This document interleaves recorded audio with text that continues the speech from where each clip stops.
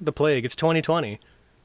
1820, 1920, 2020. There's a plague. There's been plagues every century, and It's the year of the rat.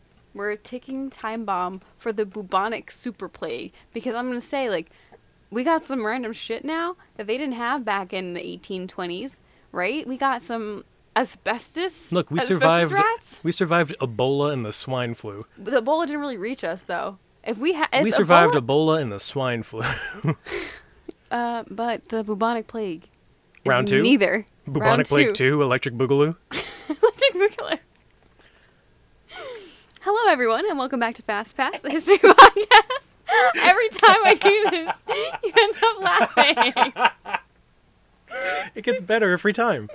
Every single time. This is 17 episodes in. Let's just roll with it. Hello, everyone, and welcome back to Fast Pass, the history podcast in close to 30 minutes or less. As always, I'm Megan. And I'm Jason. And today we're talking, and we're taking an artistic turn while we talk about a man that cut off his own ear. Huh? I couldn't hear you. Vincent Van Gogh. Vincent can go. Vincent Van No. Vincent Sand, though. Vincent Manho. Okay, yeah, I'll give you that one. That was good. Thank you. We can have fun here on Fast Past. Boom, pa! So, Vincent Van Gogh was born. Vorn? What in the heck am I? So, Vincent Van Gogh was born Vincent Willem Van Gogh. Not Willem, like Willem Dafoe, but Willem Van Van Gogh. Gogh. Oh, God. So Willem Dafoe was born in the village of Sundert in the Netherlands on March 30th in 1853. His father was Theodorus Van Gogh and his mother, Anna Carbentus. Carbentus. A woman's name in history? Whoa. Well, it's getting closer to the time where people actually care about individuals as they are, so they're actually writing things down. I mean, do we even really care about individuals as they are today? No, but we're remembering their names now. That's true. We have written things down. Yeah. So his father was a pastor in a Dutch Reformed church, and his mother was an artist who drew painted wallflowers. Wildflowers. Whoa. But her art was just a hobby. Runs in the family. For sure. Now, although his family wasn't wealthy, they still sent him to a boarding school when he was 11 because they thought the public school was, quote, inadequate. Good call. School wasn't really for Vincent, though, because a few years later, he left school in the middle of the term and just returned home. He was like, not for me, man. Good call. But since he wasn't in school, he had to find something to do. So he apprenticed for his uncle who operated a major art dealership in Paris called Gopel & Co. Gopel? It probably sounds Goupil? Better like with a French accent. Probably. Gopel? I've just been looking at it and thinking goop. Goopel? Goopel. Oh, think of Goop from Meet the Robinsons. Goob. Goob. But, okay, little fun tidbit. Vincent's brother Theo, named... Little brother. Named after his father, Theo. Probably. Also apprenticed for his uncle, but got sent to another office. So they sent letters to each other, around 670 letters, which is a lot. Theo preserved all of them, which is extremely great for historians and art historians alike. Did I just say heart? You did. Heart historians alike, because that's the truest a person can be in their letters. However, Vincent only kept like a handful of Theo's letters to him, so Oof. Clearly one of the brothers cared more. Yike. Now, Vincent liked to read a lot. And it was actually pretty early on that Vincent became obsessed with love and finding himself a serious but sensitive woman. Aren't we all? Vincent Van No, bitch. I'm going to say Vincent Van Yo. Now, his first encounter with this type of woman was Eugenia Lawyer. Now, the humanistart.org says that he quickly made up a relationship between him and her in his head. It was all one-sided and fantasy. So it was a full-on parasocial relationship. It's like, I love you, but I don't know you. I love the idea of you. He loved the idea of this woman. Now, he actually got up the nerve to, like, tell her that he loved her. Ballsy. But she was actually secretly engaged to someone else. Which is like... Oof. that's a damn. Jason, I have been in love with you in my head for, like, months. I'm married. Okay, cool, bye. Like, that's how it went. And obviously he was not happy with this. And he straight up refused to accept it. That's like me being like, no, you're not, bitch. But I am. I don't see a ring. If you like it, then you should have put a ring on it. But they did. It's just I'm trying to hide it from people because it's like too expensive of a ring. I'm gonna get robbed. And just like this little exchange, it became very awkward between the two. Oh yeah. Very awkward situation. And it took him a very long time to get over that love of his. But not only did he lose the interest of this woman, but he also lost interest in his work as an art person. Oh no. Oh no. He was transferred to Paris because they thought maybe London wasn't stimulating enough for him. But that wasn't the case because when he went to Paris, he just left to visit his family in 1875 without permission and was subsequently fired from his art job. Take that, art. His life then took a religious turn. He taught for no pay, by the way, in a religious school. It was here that he suffered one of his many nervous mental breakdowns. Same. School does that to me too.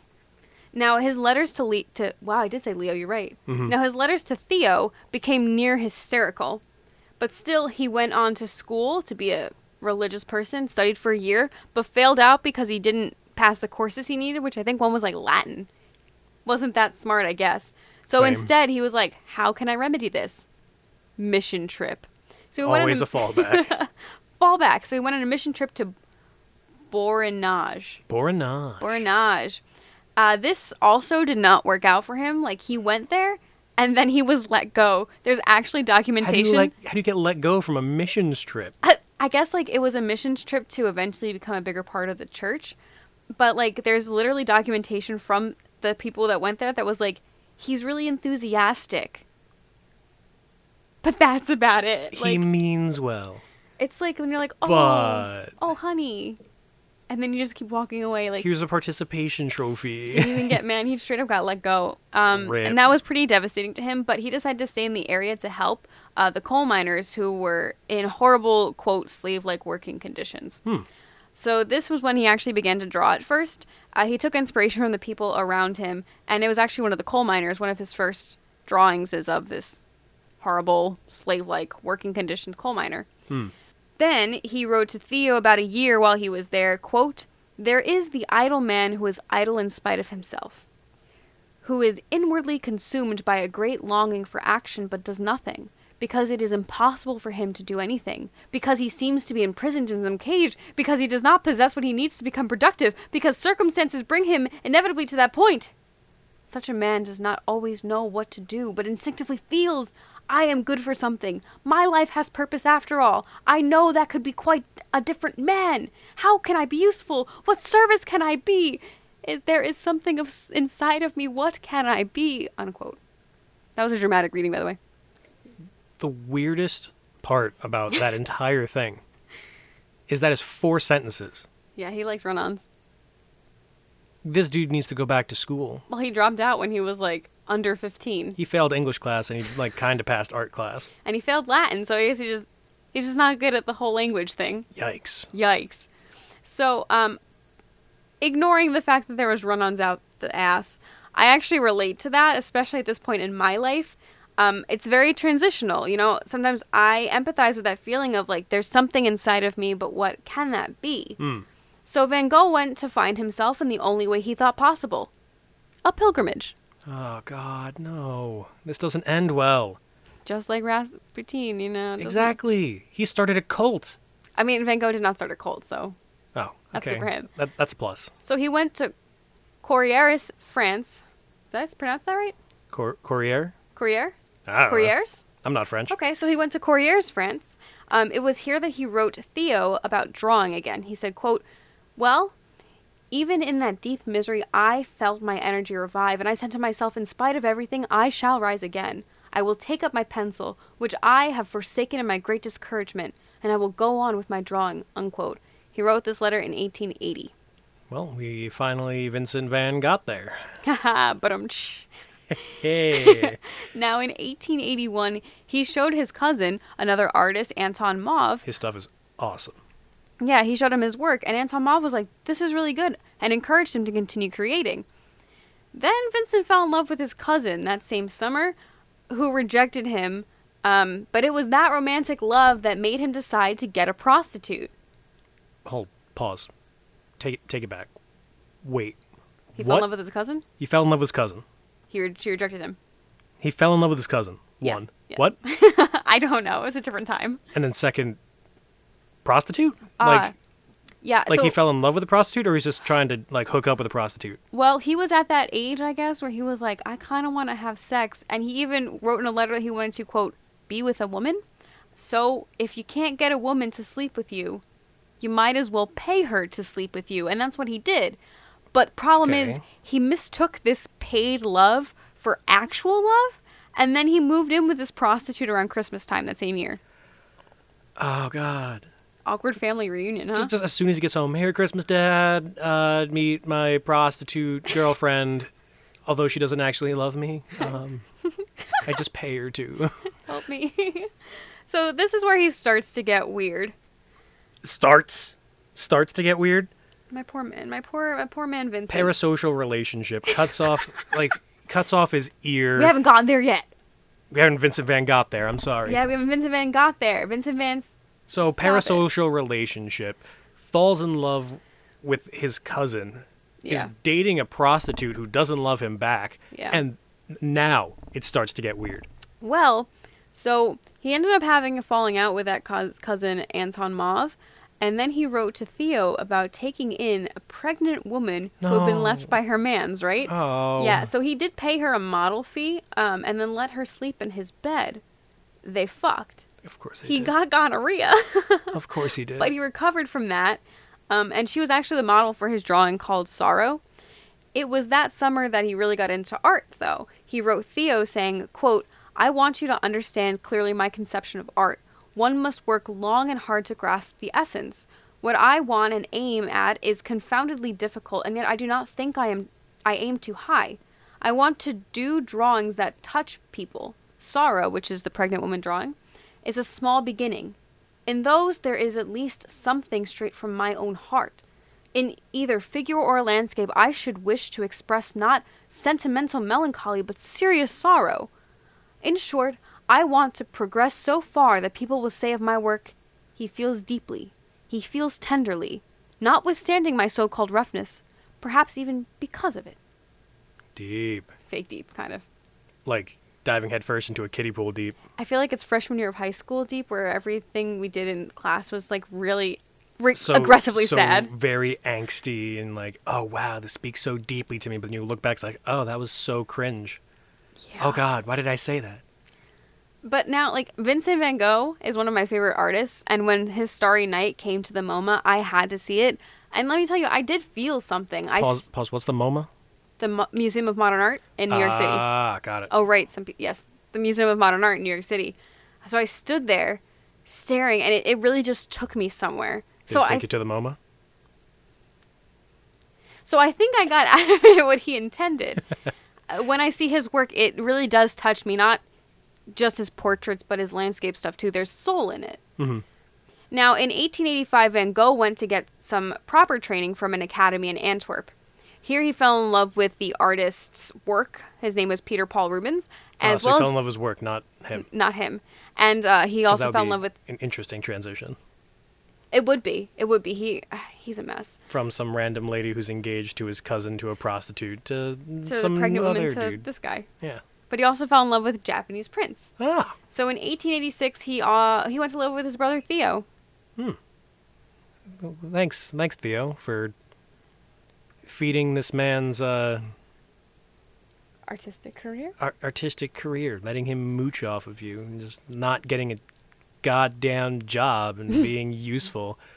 I mean, he made great art, sure, but yeah, see, total mooch. Yeah, no, total mooch. His parents, and ended up later Theo, funded him for the majority of his life. If it weren't for Theo, Van Gogh would have never even become who he was. I mean, Theo was the one who encouraged him to get into art. And Theo's too good of a person. He is. He's such a genuinely good soul. Love when we stumble upon them in history. And Van Gogh living with Theo wasn't exactly a cakewalk. Theo wrote that, quote, oh man, poor Theo, My home life is almost unbearable. Rip. No one wants to come and see me anymore because it always ends in quarrels. And besides, he's so untidy that the room looks far from attractive. I wish he would go and live by himself. Goddamn. He sometimes mentions it, but if I were to tell him to go away, it would just give him reasons to stay. Oh, snap. And it seems I do him no good. I only ask one thing of him, to do me no harm. No harm. Yet, by his staying, he does so. Oh, damn. For I can hardly bear it. It is as if he were two persons. One, marvelously gifted, tender and refined. Tender. The other, egotistic and hard-hearted. Mm-hmm. They present themselves in turns so that one hears him talk first one way, and then the other, and always with arguments on both sides. Goddamn. Like... He's like, my brother is a bipolar epileptic schizophrenic. It's like, I don't know who I'm talking to, because it could be the same person from 5 minutes ago, or suddenly it's like an entirely different person. It's like, what the fuck? And the fact that he doesn't keep the place tidy. He's living in somebody else's house. For free. For free. For free.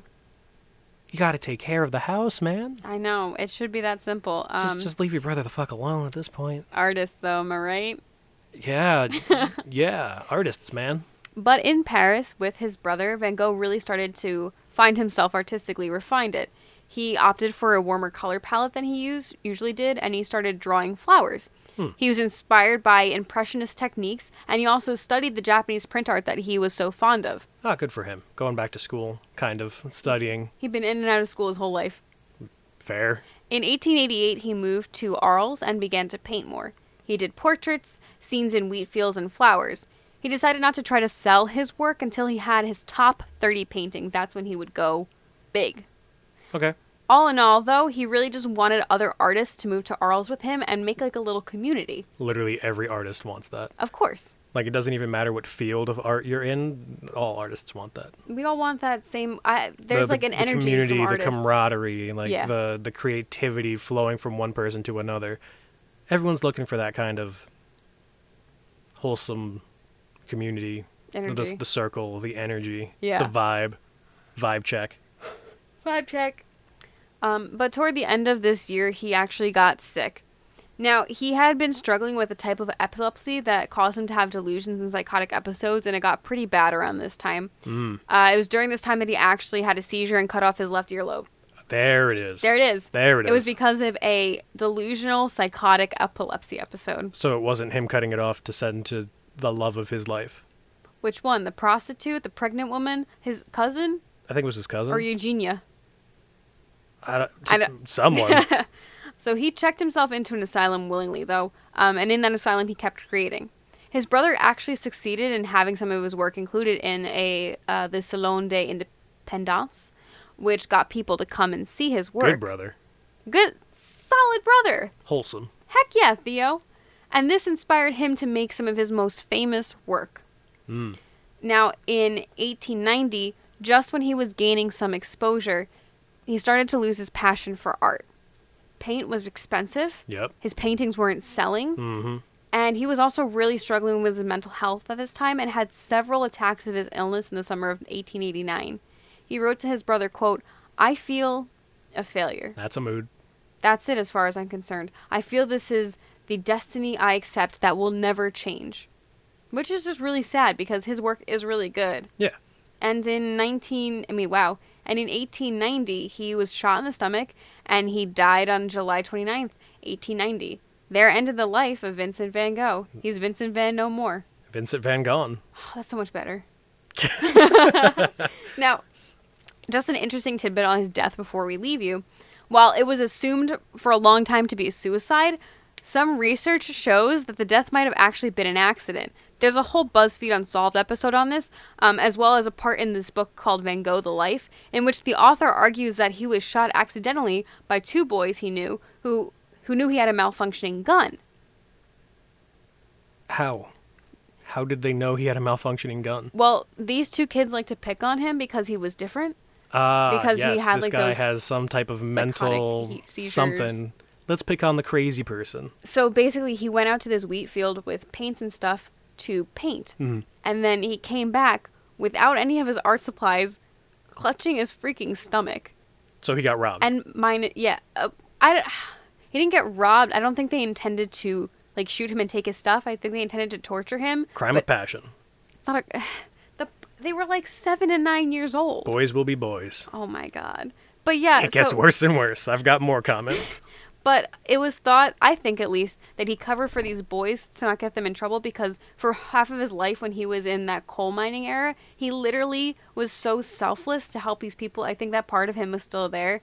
Because, like, you could literally be on a deathbed and be like, Jimmy fucking shot me. And they'd be like, all right, let's get Jimmy. Like, let's fucking hang this bitch. Let's fuck up Jimmy. Like, but instead he decided to keep it himself. He's like, no, I did it. And there's, like, a letter in his pocket as well, like, talking to Theo that he never ended up sending. There's, like, some weird conflicting information. I totally think you should watch the BuzzFeed Unsolved. It's very comprehensive. What confuses the shit out of me is people are thinking this is a suicide, but he shot himself in the stomach.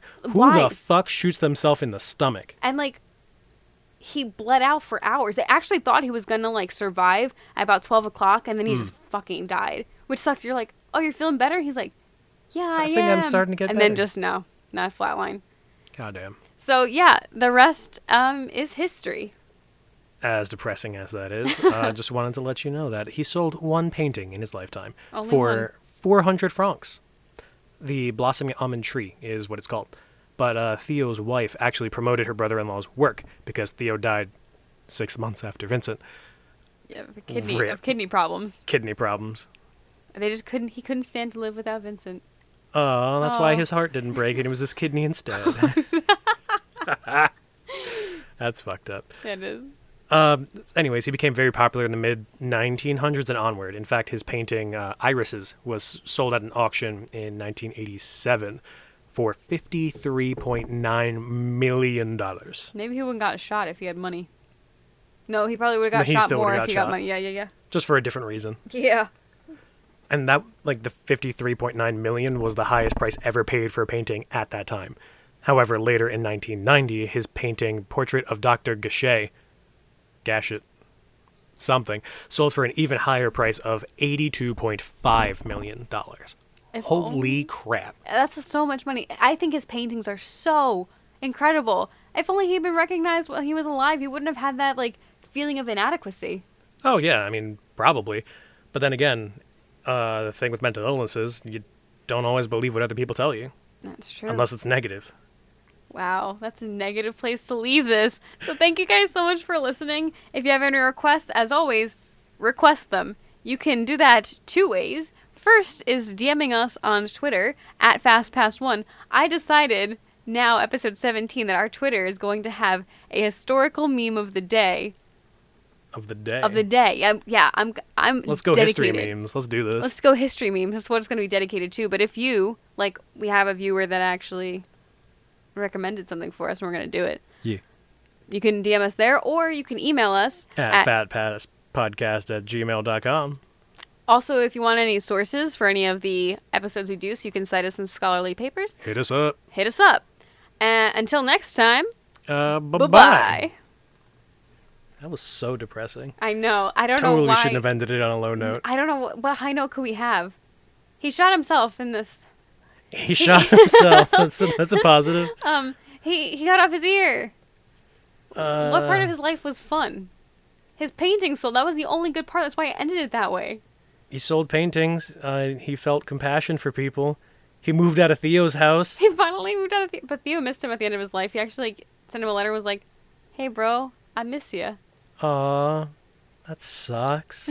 Now it's back to being sad. Oh, no. How about you just listen to the Drunk Podcast and make yourself happy? Yeah, there's going to be another one on the way relatively soon. Yep. I don't know when the fuck that was going to be. Valentine's Day. Oh, you could don't tell people that. You could. Valentine's Day. Damn it. See you next time. Again. Bye-bye. Bye-bye.